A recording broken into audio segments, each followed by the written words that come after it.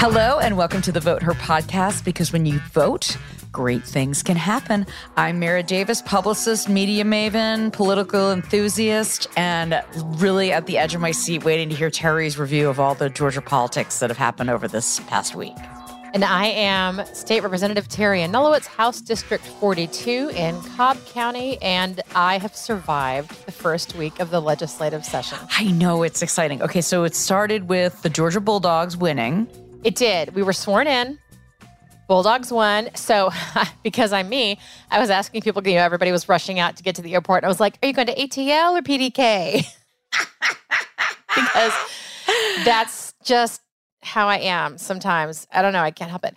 And what was the ratio? It was almost entirely ATL. Okay. Yeah, okay. It was almost entirely not ATL. A lot of private jets, right? Well, there's a few, but maybe that's more of a Senate thing. I don't know. So people left.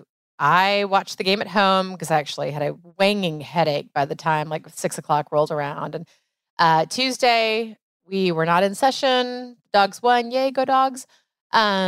Wednesday, we were back at 11 a.m. and it was, everything is just largely ceremonial. We talked about that in the last episode. Everything was mostly ceremonial, but we, adopted the rules of the House. The Senate adopted their rules. Thursday, we had a joint session which took place at the Georgia State University Convocation Center, which is brand new and beautiful. Right. It looks really nice. It was gorgeous. It was gorgeous.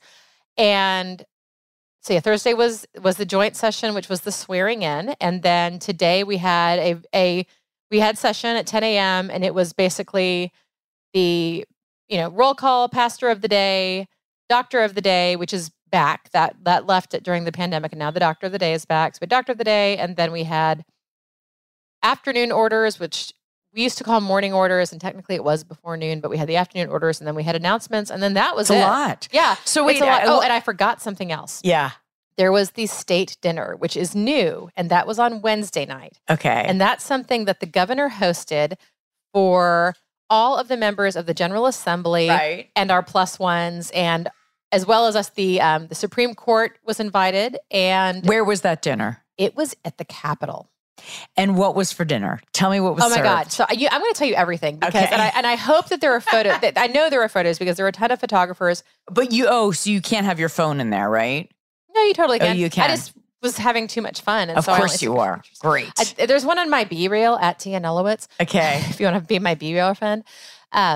No, I had never seen the Capitol look so spectacular. And when I tell you spectacular, I'm telling you, Mara, if any of the Kemp girls get engaged in the next few years, Marty and the girls, they could do it at the Capitol. Right. So, yeah. And people have had the receptions at the mansion. Right. Governor Barnes's daughter had her reception at the mansion. Why not? No, it's I fabulous. don't honestly. When people were hysterical with Biden's granddaughter. What the hell? Who wouldn't do that? I couldn't get enough of that content. I was stalking Instagram, injected into my veins. I love a White House wedding. I could tell you probably how many tears were on LBJ's daughter's cake. Right. There were two. Both of his daughters got married there. No, injected into my veins. Okay, so what was for dinner at the governor's mansion? There was a buffet. So I'm still going to set the stage. So okay. Flowers everywhere. If you've been to the Capitol, you've seen the stairs. There was, and the south stairs. The Christmas decorations were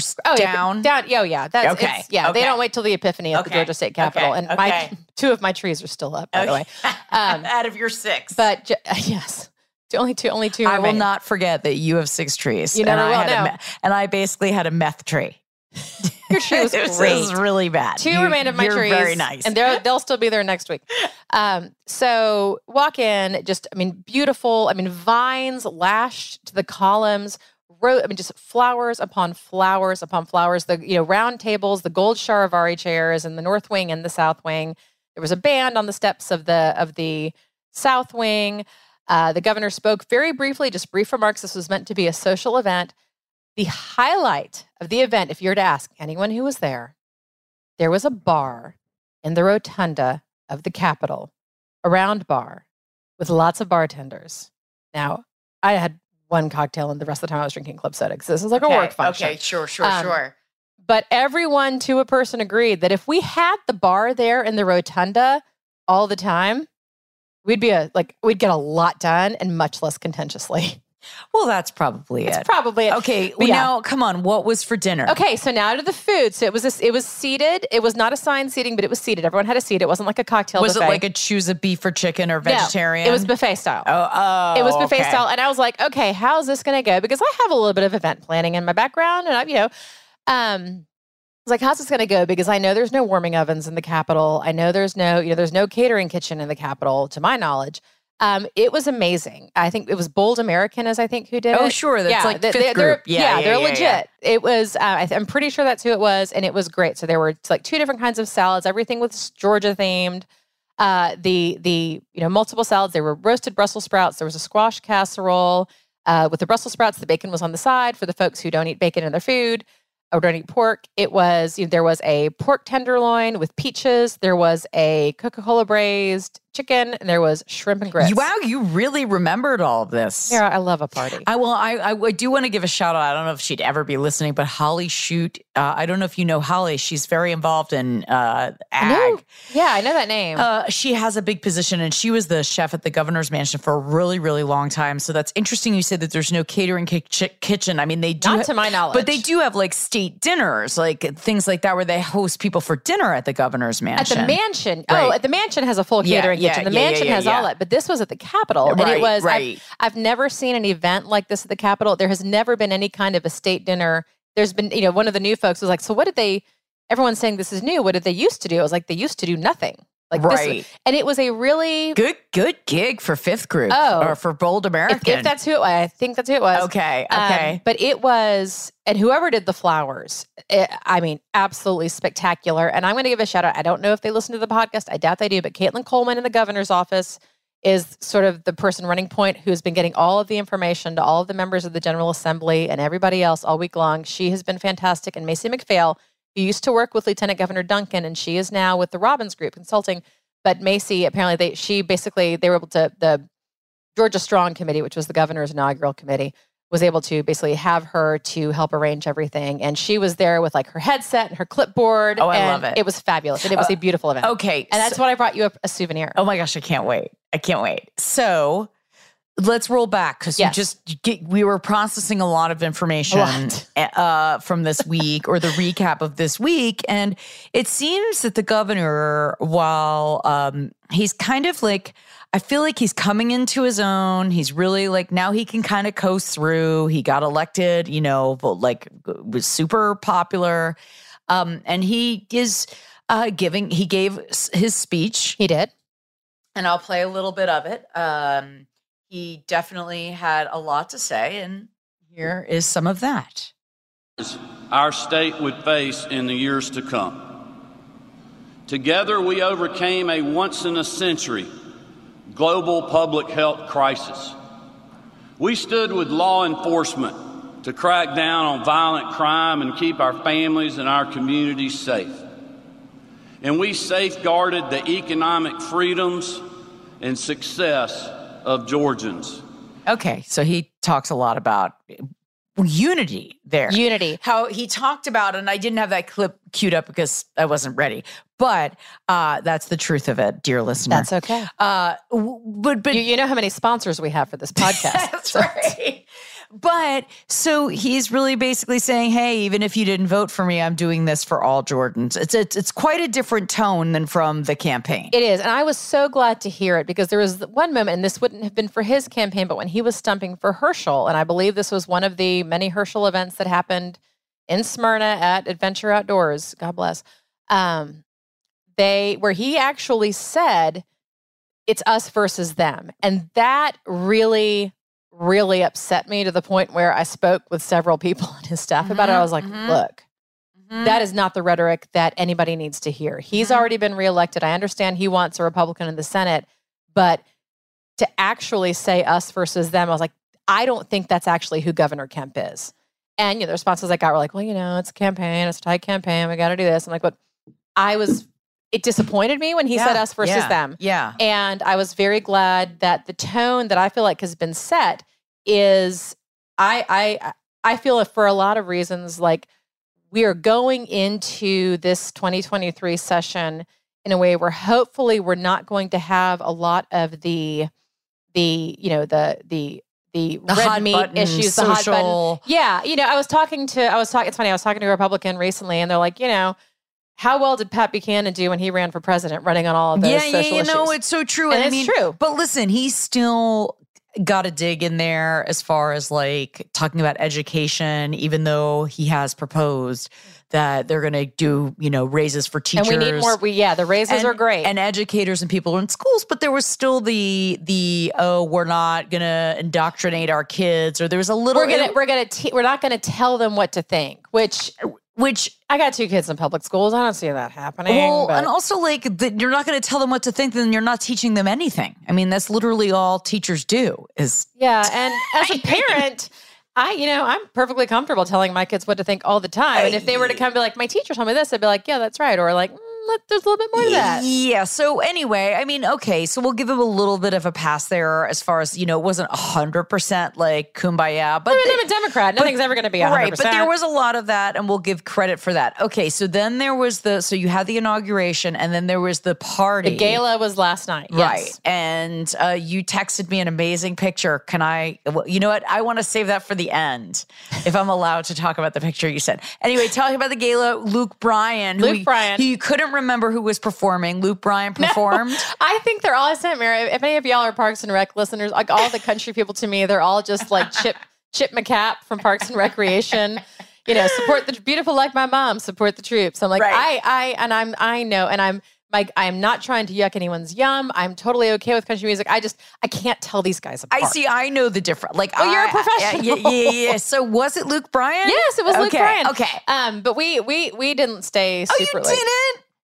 It's been a long week. He seems like he's got I don't get it with him. Like, there's certain people, like, for anybody listening who's into country music, there's certain country artists. Like, he's like, I'm not surprised that he was the one aligned with Governor Kemp because he's kind of safe. He's on American Idol. Like, even though he is a Republican, he's not like one of those. He's not like QAnon. He's not like big and rich, or like some of those guys are like really crazy, gone to the dark side. Luke Bryan's not one of those guys. So that's He seems pretty, like, I would imagine he would be in the vein of like Zach Brown, like that kind of thing. Like, kind of. I don't know. I don't know that. I guess so. But I know, like, I saw like Shay Roberts was all excited to see him. I saw her on her Twitter, which was kind of funny. And I liked seeing all the pictures of all of you getting ready for the party. I think, when I started doing this podcast with Jen, it was in 2020. So I hadn't heard about her experiences doing this. So I'm like reliving this through you for the first time. Oh, it is fun. I had a big shiny dress and sparkly shoes, and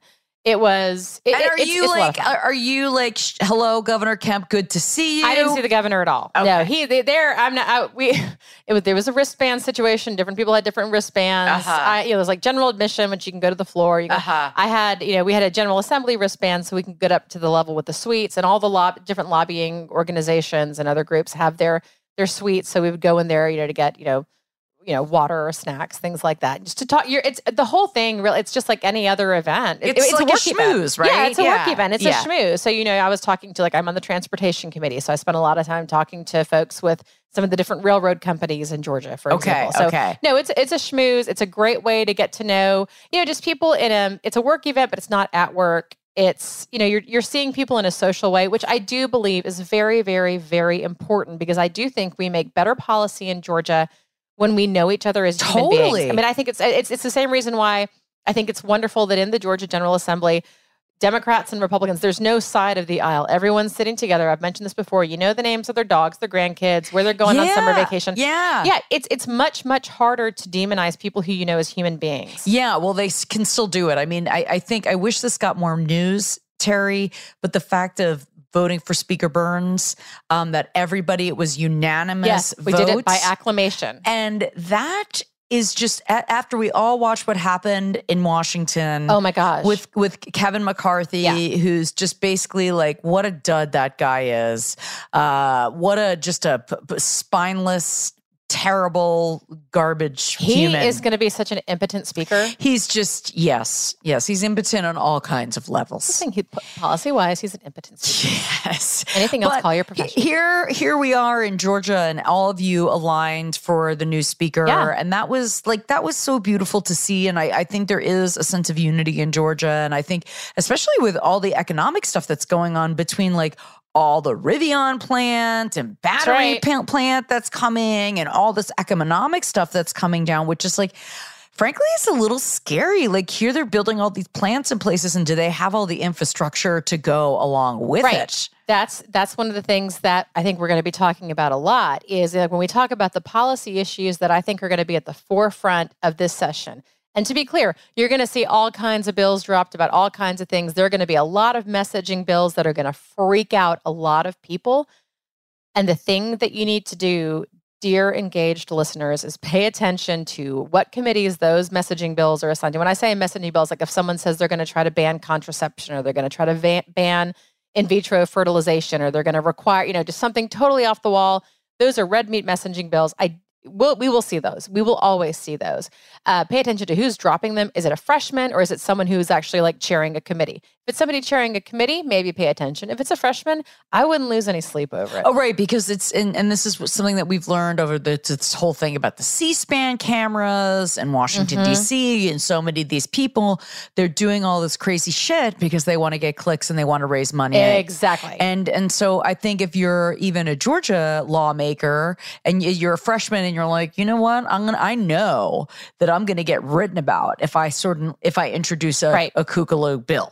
Right, exactly. And so you're going to see that. But again, where is it getting assigned? Is it actually moving through committee? Probably not. Maybe something will. I don't know. But I think the bills that are going to move are going to be the bills that focus on everything is ultimately economic, but we're going to see the bills that really have to do with making things better for our workforce in Georgia, making it more attractive to work here in Georgia.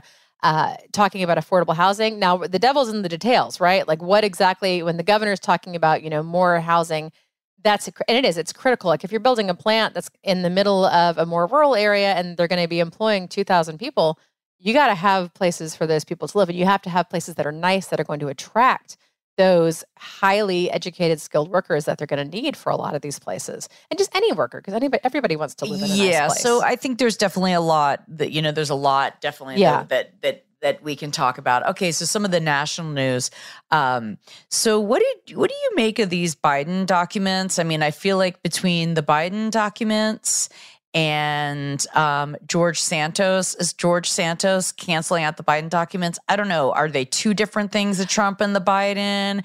Is the timing? I mean, it is kind of like, it's cringy, but it's also, it's different in the sense that, it was the Biden people who were like, oh my gosh, hey, we found these. Right. It wasn't the National Archives. It wasn't all the archivists being like, hey, you took our stuff. Right. It was the Biden people being like, hey, we found some of your stuff. Right. And so that's two very different things, right? Right. Trump took the stuff that he knew he wasn't supposed to take, and the archivists had to go after it.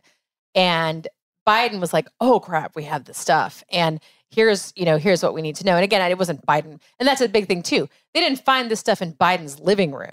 Like they found it in Trump's place in Mar-a-Lago, right? Right. It was stuff that had been sent over. So is it cringy and maybe not a great look? Yes. Is it also very different from the Trump thing? Also, yes. I think so too, but it is funny watching and listening to the spin of people. Oh, of course. Yeah, it's well, maybe we'll get to that in a second, but I did want to mention that when this is dropping, it is Martin Luther King Day, and President Biden is actually going to be in Atlanta.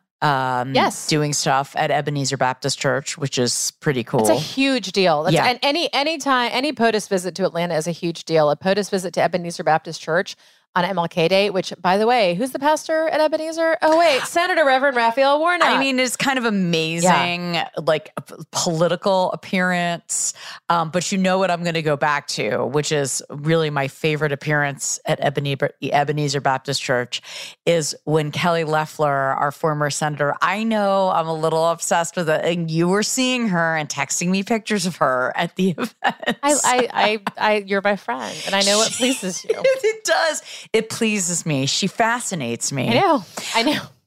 But so here you had people go, and I've actually been invited. I was invited one year when I was working at WABE. Yeah. By the way, shout out to Martha Dalton, who is a regular listener. She's an incredible journalist at WABE. She's a regular listener, so we need to have her on as a guest. So, I got invited to be on a panel once, and I met Bernice King, and she was really lovely, and they invited me to this thing at the King Center. It was really a special day. Yeah. And I felt such an honor to be a part of it and just to be in that little universe of all the events that they have there. But I was always fascinated when, at the time, Senator Loeffler, when she was the appointed senator, she spoke at the MLK service. Right. And, we all know what happened next. I mean, so it was just so hilarious. It's hilarious to me, So everybody watch out on Monday when all these people who complain about woke culture, or they don't want certain things taught in schools, or, whatever it is, give out their MLK quotes. Well, and the context with the greater speeches from which those quotes come from. I think context is important, but I am optimistic. We've had this this past week, the first week of the General Assembly. I do think they're conciliatory, maybe too strong a word, but I think there's a message of unity. And so I think it's great. Hope, I do too. And so I hope that going into MLK Day, and everyone who is at Ebenezer for those services approaches that with a whole heart, an open mind, and that motivation for unity. Right. And that's why it's her whole presence there and her whole what came afterwards is just so fascinating to me, because it's just not it goes back to what you said about the comment about the Herschel Walker event. It's us versus them. And that's some of that rhetoric that's just I think it's fair to have policy debates. And that's what's just so sad about what's going on in Washington. And I don't think that's going away anytime soon. No. And it's like the divisive concept things, right? If you want Georgia students to understand the local and national significance of Ebenezer Baptist Church in the United States, in the history of the United States, which is a big thing, then teachers need to be able to have conversations about the civil rights movement and the role that Atlanta played, the role that Ebenezer played, so that kids today have the critical thinking skills to understand why it is such a big deal that the President of the United States is coming to Ebenezer Baptist Church on King Day in 2022. So 2023. 23. Oh my I know, it's hard. And while we're on that topic about learning real history, and I would actually, on a later episode, I would love to talk to somebody from the Atlanta History Center. This. Yes, I'm a member there. They put out a 30-minute documentary on Stone Mountain, which I highly, we'll go ahead and put a link to it in the show notes. I had a chance to watch it last night about the legacy and why the carving on Stone Mountain is so problematic, and all Confederate monuments all over our town are so problematic, and the Georgia state flag, all of that. Yeah. I actually, when Jen comes back, I want to talk to her about how there's just so much that I learned through that. And as far as what you're doing at the State House and all the foolery with the flag and where we are now with Stone Mountain, it is really, really eye-opening. Did you watch it? I have not watched it yet. I want to watch it. I got my History Center magazine that talked a little bit about it. And the History Center, if you have not been to the Cyclorama, which was relocated to the History Center from Grant Park, the Cyclorama, it's more of an experience than an exhibit, but they have done a phenomenal job with explaining and contextualizing the meaning of all the hundreds of things you see in that giant round painting. It's amazing. And I'm on a video at the History Center. There's like some video of like Atlanta pop culture and Is it you on the MARTA train for 24 hours? No, it's I don't even, it was filmed such a long time ago, and my friend Ellen Barnard from Tomorrow Pictures produced it, and so they needed like different people. So I'm like on a super clip, and randomly people would be like, "I was at the History Center, I saw you." I'm like, "Oh my gosh, that thing is still running. That's amazing." That's awesome. Anyway, okay, so, but put a pin in that because I want to talk more about that because you're in the State House now, and I'm wondering if they put this video out because they knew you were going to be back in session. I mean, I'm sure the timing was not coincidental, right? But they also, that Stone, it has its own authority, and they're having to deal with the fact. For instance, there's a large conference center at Stone Mountain. I think one of the things that authority is grappling with is the reality that a lot of organizations don't want to do business. Want to plan they're not going to plan their retreats or their corporate meetings at a location that's a Confederate memorial. Well, and not only that, the Confederate flag is still flying like today. So so that's something that it's going to be interesting to see how the authority, which is appointed by the governor, is going to handle this because they've got a conference center that they've got to book.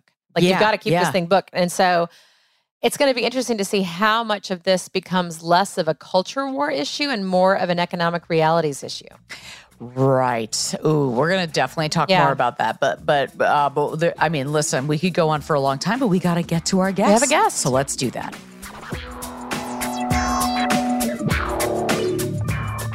Excited to have our next guest here. It is Syra Draper, and she is the state representative for HD 90. She's a mom. She knows everything there is to know about voter protection. And she is like, she does it all. The Peace Corps. Like, Syra, what can't you do? Oh my goodness. Mara, Terry, thank you so much for having me on. It is a thrill to be here. I mean, but what can't you do? Are you a good cook? Was that a real question? No, I'm a terrible cook. See, we got something. So how was the swearing in and the experience at the Capitol for you? Oh man, this has been such a long week. It's been a very exciting week, a very emotional week. Honestly, the swearing in was a bit of a blur. So are you talking about the swearing in on Monday of the representatives, or are you talking about the, okay, yeah. So I brought my kids to the swearing in. I brought my family. I brought my husband, my parents, my sister, and then some friends too. But on the House floor, I was able to bring my husband and 3 kids. And they are 7, 5, and 2. And let's just say they didn't quite appreciate the decorum of the chamber, right? So they were very unimpressed with the whole thing. And my 2-year-old just kept screaming, no, no, no, no, throughout the whole process. So anyways, it was, I don't remember much because I was just trying to keep him quiet and occupied. But I was, I wouldn't change it at all because I was so happy to have them by my side for the occasion. I didn't hear anyone shouting, no, no, no. So just for whatever it's worth. Perfect. Good. It was, and I did not bring my kids this year. So they've done that. They'll be back to Paige. This is old hat for you. This is really. So what was that like? I mean, you running for office and getting into it, being, under the Gold Dome, and it's quite an experience. And Syra had a crowded primary and a runoff. Yes. And a general election opponent too. That's right. Bless their heart. Yeah, right. That was less competitive. HD 90 is let's call it very blue. It's one of the bluest districts in Georgia. Yes, it is. But it's been a journey, and so from the moment I decided I was going to run until Monday and actually getting sworn in, it's just been a long journey, and I'm really glad to be on the other side. And it's like, okay, and now we actually start the work, right? It was all that build up to actually start working now. So I'm really excited to be in this position and to move forward with the work.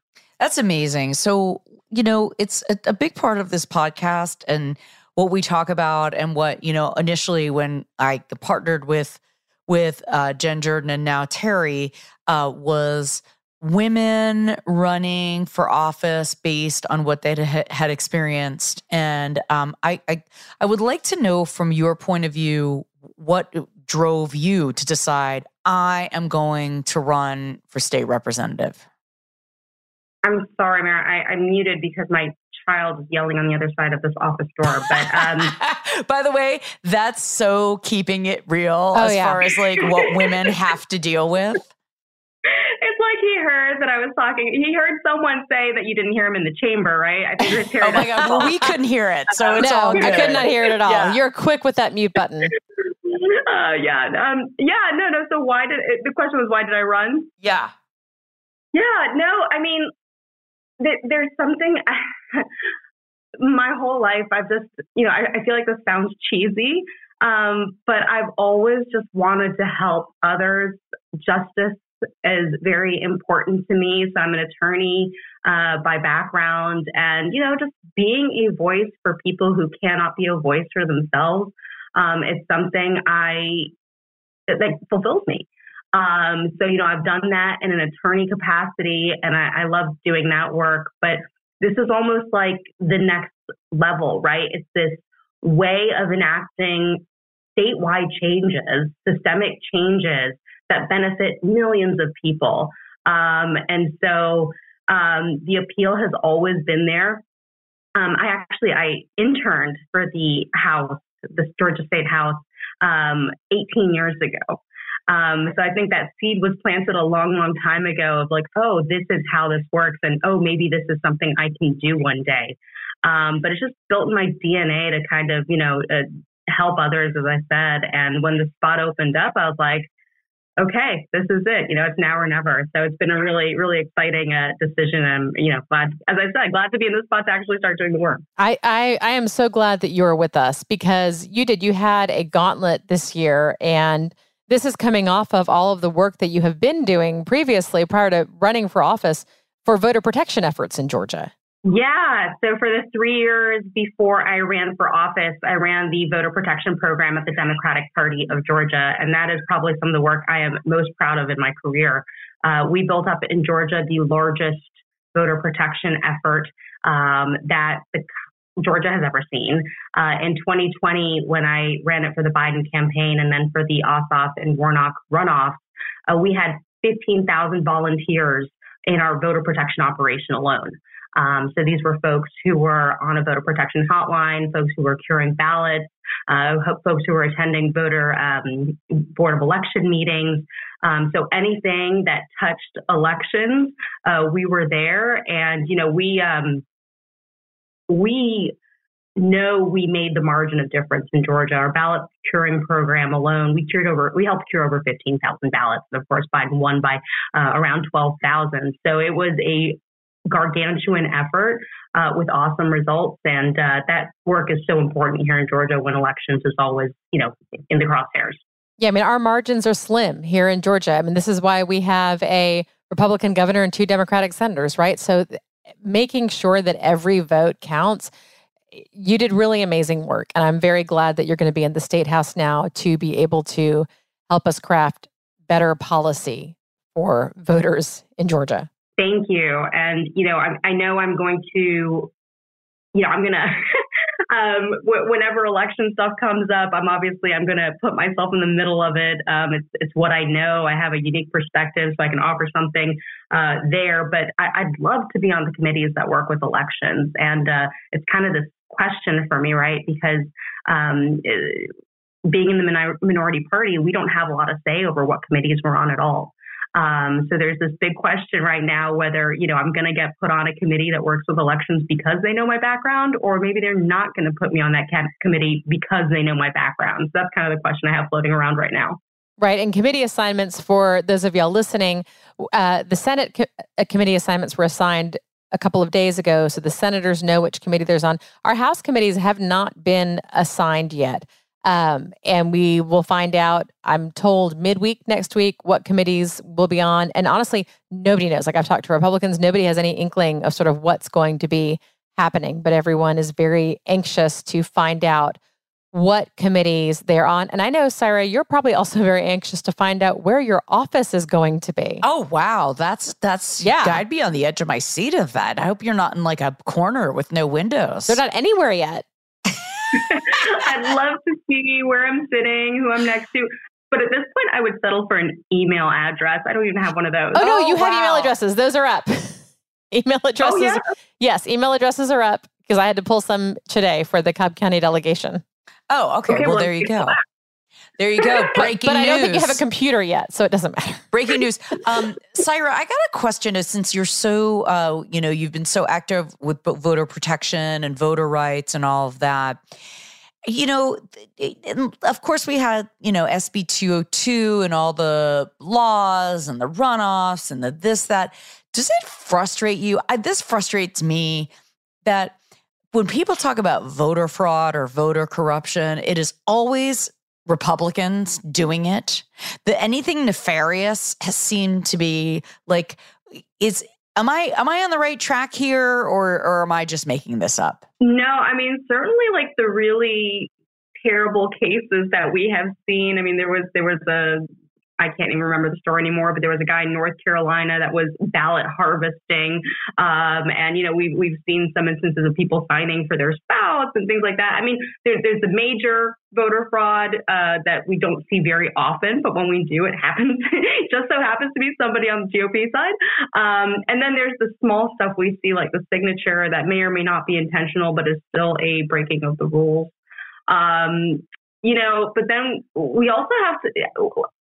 It happens at such a small rate that I always hesitate to talk too much about it because I don't want to give the issue oxygen and give folks an excuse to make the barriers to voting higher, right? Because if we talk about voter fraud, then, the legislature comes in and they say, well, we need to do all these things to prevent it.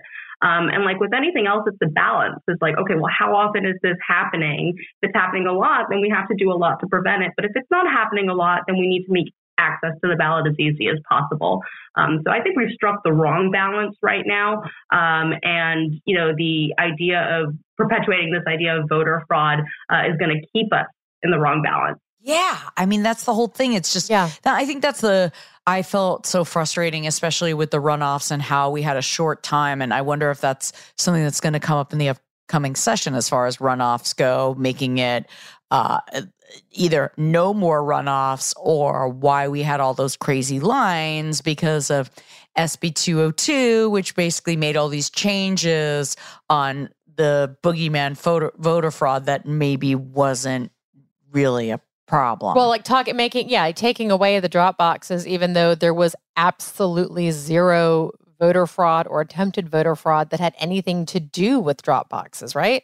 100%. I mean, they basically took vote by mail and made it as difficult as possible. And, it's pretty obvious why that was done. It's because Democrats used vote by mail in numbers that they never had before and, really kind of were very successful at it. So that was not the case in 2002, right? So, 2022, SB 202 was really effective at convincing people not to vote by mail this time around. So it did exactly what it was supposed to do. Now, do you think that could backfire for Republicans? Because I am sure that there are plenty of Republicans who it's hard for them to get out of their houses or to move around or to go vote. I mean, aren't they potentially hurting themselves with this also? Yeah, I think there's definitely collateral damage on the Republican side.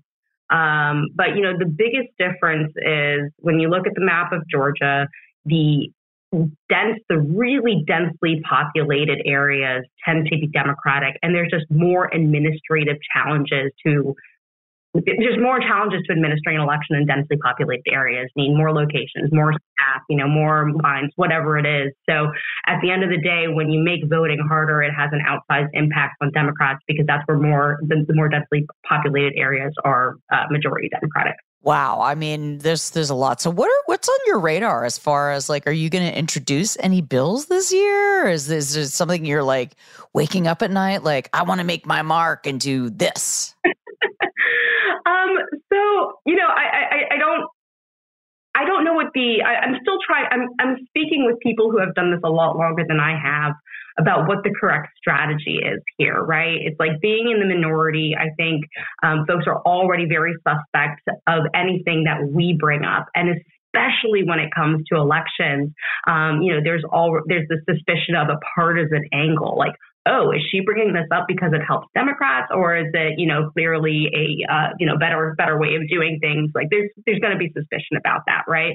And we're changing a system that all of these folks in the General Assembly, they were successful using that system, right? They won their elections. They're the elected representatives. So they're going to be very suspicious about changing anything at all. But all that to say, I have a lot of ideas about elections and how that's going to manifest, whether it's a bill or working with others or working across the aisle. I am still trying to figure out that strategy, but I'll talk to Terry a little bit more about that offline. Oh, you're so lucky to have such a great mentor like Representative Nellowitz. You're very kind. Well, and it'll also be a lot easier when we all know what committees we are on and who's chairing those committees. What if you get on a committee and you're like, ugh, I don't want to be on that committee? You don't have a choice? You got to lean in. You got to do it. And also, you never know what's going to get assigned to that committee. You never know. Got it. Look at me negative. I'm like, ugh, I don't want to do that. But you have to do, you're basically working for the people. You have to lean in. No, that's right. You're there to serve. And there, no matter what the committee is. And frankly, there are not that many committees in the Georgia House that are there just to take up space or to give someone something to chair. There, people want to work. And again, you never know what's going to be assigned, and you never know where someone, especially as the session progresses, someone might try to strip a bill or append something or add an amendment. You never know what can happen. So you have to be on your toes, and you've got to be engaged in those committees, because I will tell you what, the Republicans who are chairing those committees take their committees very, very seriously. Mm-hmm. Well, this is exciting stuff. Now, Saira, have you been to the cafeteria yet? Well, I heard your segment the with other Kim day. Severson. Yes. So I haven't eaten there recently, but I'm sure that will come soon enough.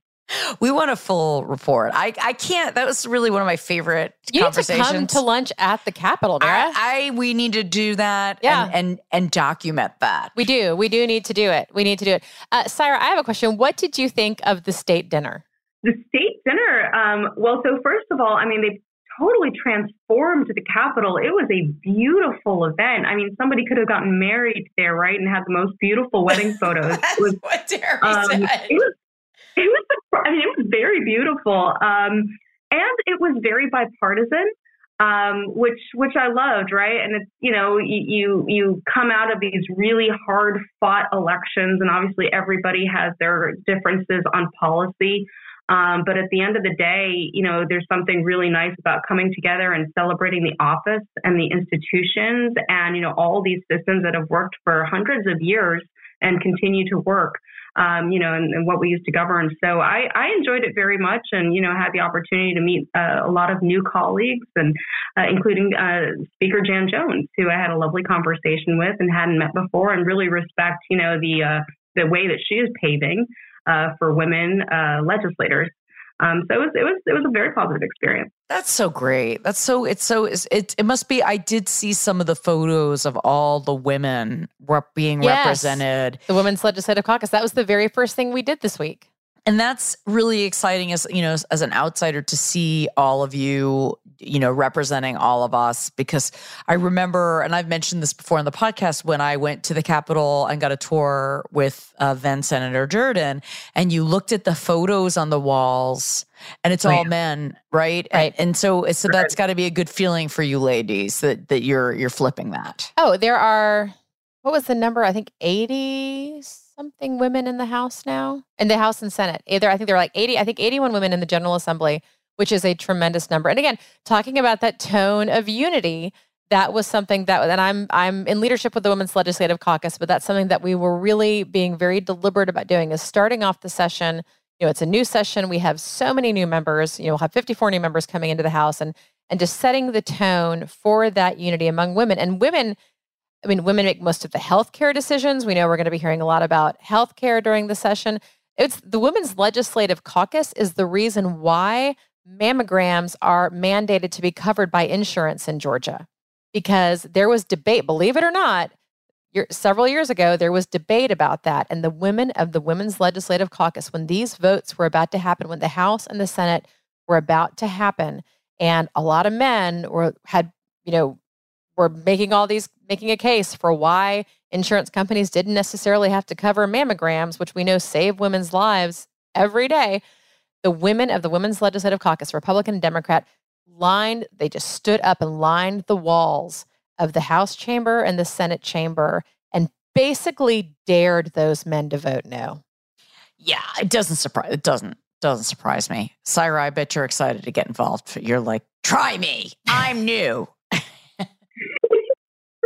So with that story, I mean, that is so, well, I don't know. In some ways, it's kind of sad that they had to do that, but how powerful, right? How powerful. So yeah, I mean, we're changing policy, the framing of policy in Georgia. Every new woman advances that, and it's an exciting time to be here. Well, and I actually went, because I worked at the Capitol, in the early 2000s, and you were working there as an intern.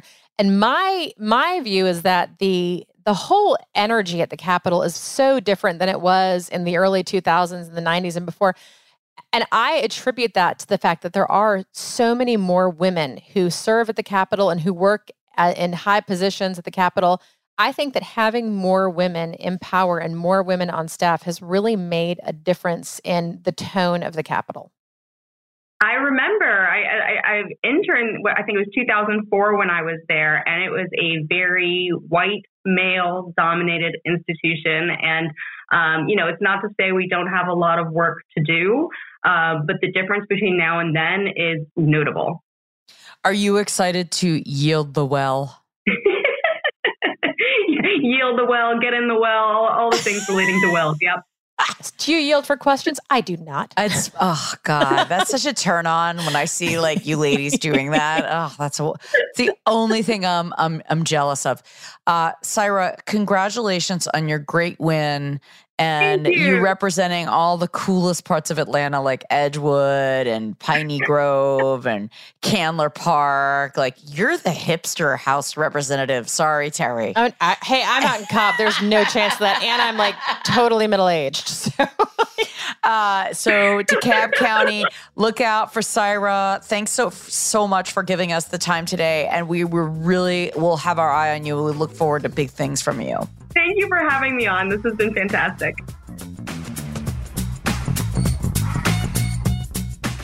Saira was great. I learned a lot. Committee assignments, you don't get to choose. No, you put in your request. Oh, so what committees do you know? What do you think you're going to be on?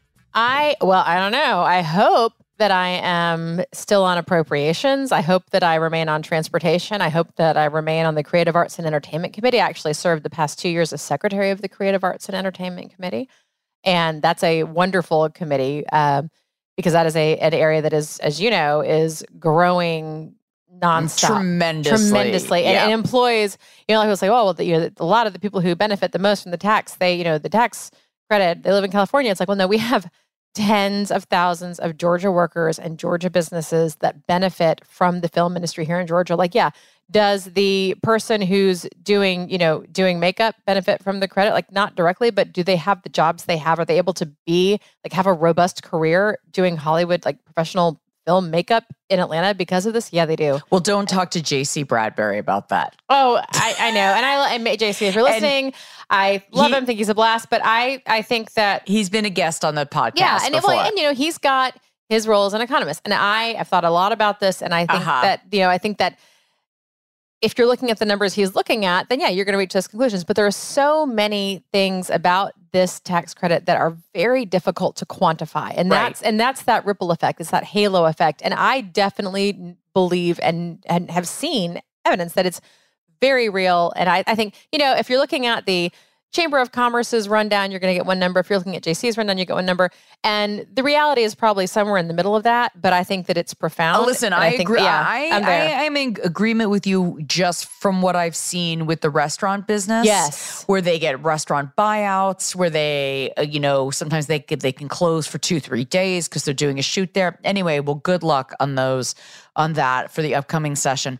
Another thing, you've talked a lot about this, Terry, about the AJC's best dressed legislator. Yes. So every year they do that. Maya does this. This is Maya Prabhu from the AJC. And this is really an interesting thing where it's like, again, we're talking about Georgia, we're talking about unity, we're talking about style, we're talking about how like you think like Georgia, like this purple state is like a little bit more progressive than you think. I wanted to bring up what's going on in Missouri. Oh, yes. So in Missouri, or that's what they call Missouri. I don't know. So I'm sure someone will text us. They have now passed. They want dress code. They have a stricter dress codes just for women. And this was imposed by Republican women. State Representative Ann Kelly. She was a co-sponsor to require women to wear a blazer when they were in the chamber. And of course, Democrats weren't having it. Take a listen to this. Because there's going to be times on this floor where there are things that should not require debate and comment. I contend that these are one of these things. There are times to have your name said, to be recognized, to be called upon. This is not one of those things. There are some very serious things that are in this rule package that I think we should be debating, but instead we are fighting, again, for women's right to choose something, and this time is how she covers herself and the interpretation of someone who has no background in fashion, because again, and this isn't a shot, it's inappropriate to wear sequins before 5 o'clock, telling me that I can't wear a crispy good St. John sweater if it has too many buttons. I spent $1,200 on a suit and I can't wear it in the people's house because someone who doesn't have the range tells me that it's inappropriate. That's not why any of us were elected, Mr. Speaker. None of us. I urge us to vote no on this because it's ridiculous. And also, congratulations, I'll keep that to myself, to any of us who may be with child. You surely don't have enough or have the money off the salary that we make to go buy a bunch of new clothes or tailored clothes. And I hope that you're able to continue to wear your cardigan and vote on behalf of the people who sent you here. I mean, it's so unbelievable. And then they passed it. So here is the woman who came up with it. So there's more pushback from Democrats. And by the way, that was State Representative Prouty from Missouri. Oh, here comes Mike Kane, my husband, with some lattes for us. Our intern, the Vote Her Podcast intern. Okay. Yes. So this is State Representative Ashley Oon, and she was questioning Ann Kelly, the Republican who came up with this. You know what it feels like to have a bunch of men in this room looking at your top, trying to decide whether it's appropriate or not? Are we going to have Dana be checking our tags for whether it's a knit blend or a polyester blend or the silk count? I mean, this is ridiculous. Lady, you're right. It is ridiculous. It is absolutely absurd. So why are you doing it? That we even have to talk about it on the House floor. I agree. So why did you bring it up? Why should we talk about something like this? It is absolutely ridiculous. You brought this to the floor, lady. You tell me. You would think that all you would have to do is say, dress professionally, and women could handle it. You would think elected officials could handle that. You would think, but we're walking around here in sequins and velveteen, to the lady's point. So what is appropriate, and why do you get to decide? We need to get over the sequins. That's ridiculous. What's wrong with... Okay, first of all, I am thanking my lucky stars that in Georgia, 2 elected officials are not allowed to have a mic at the same time.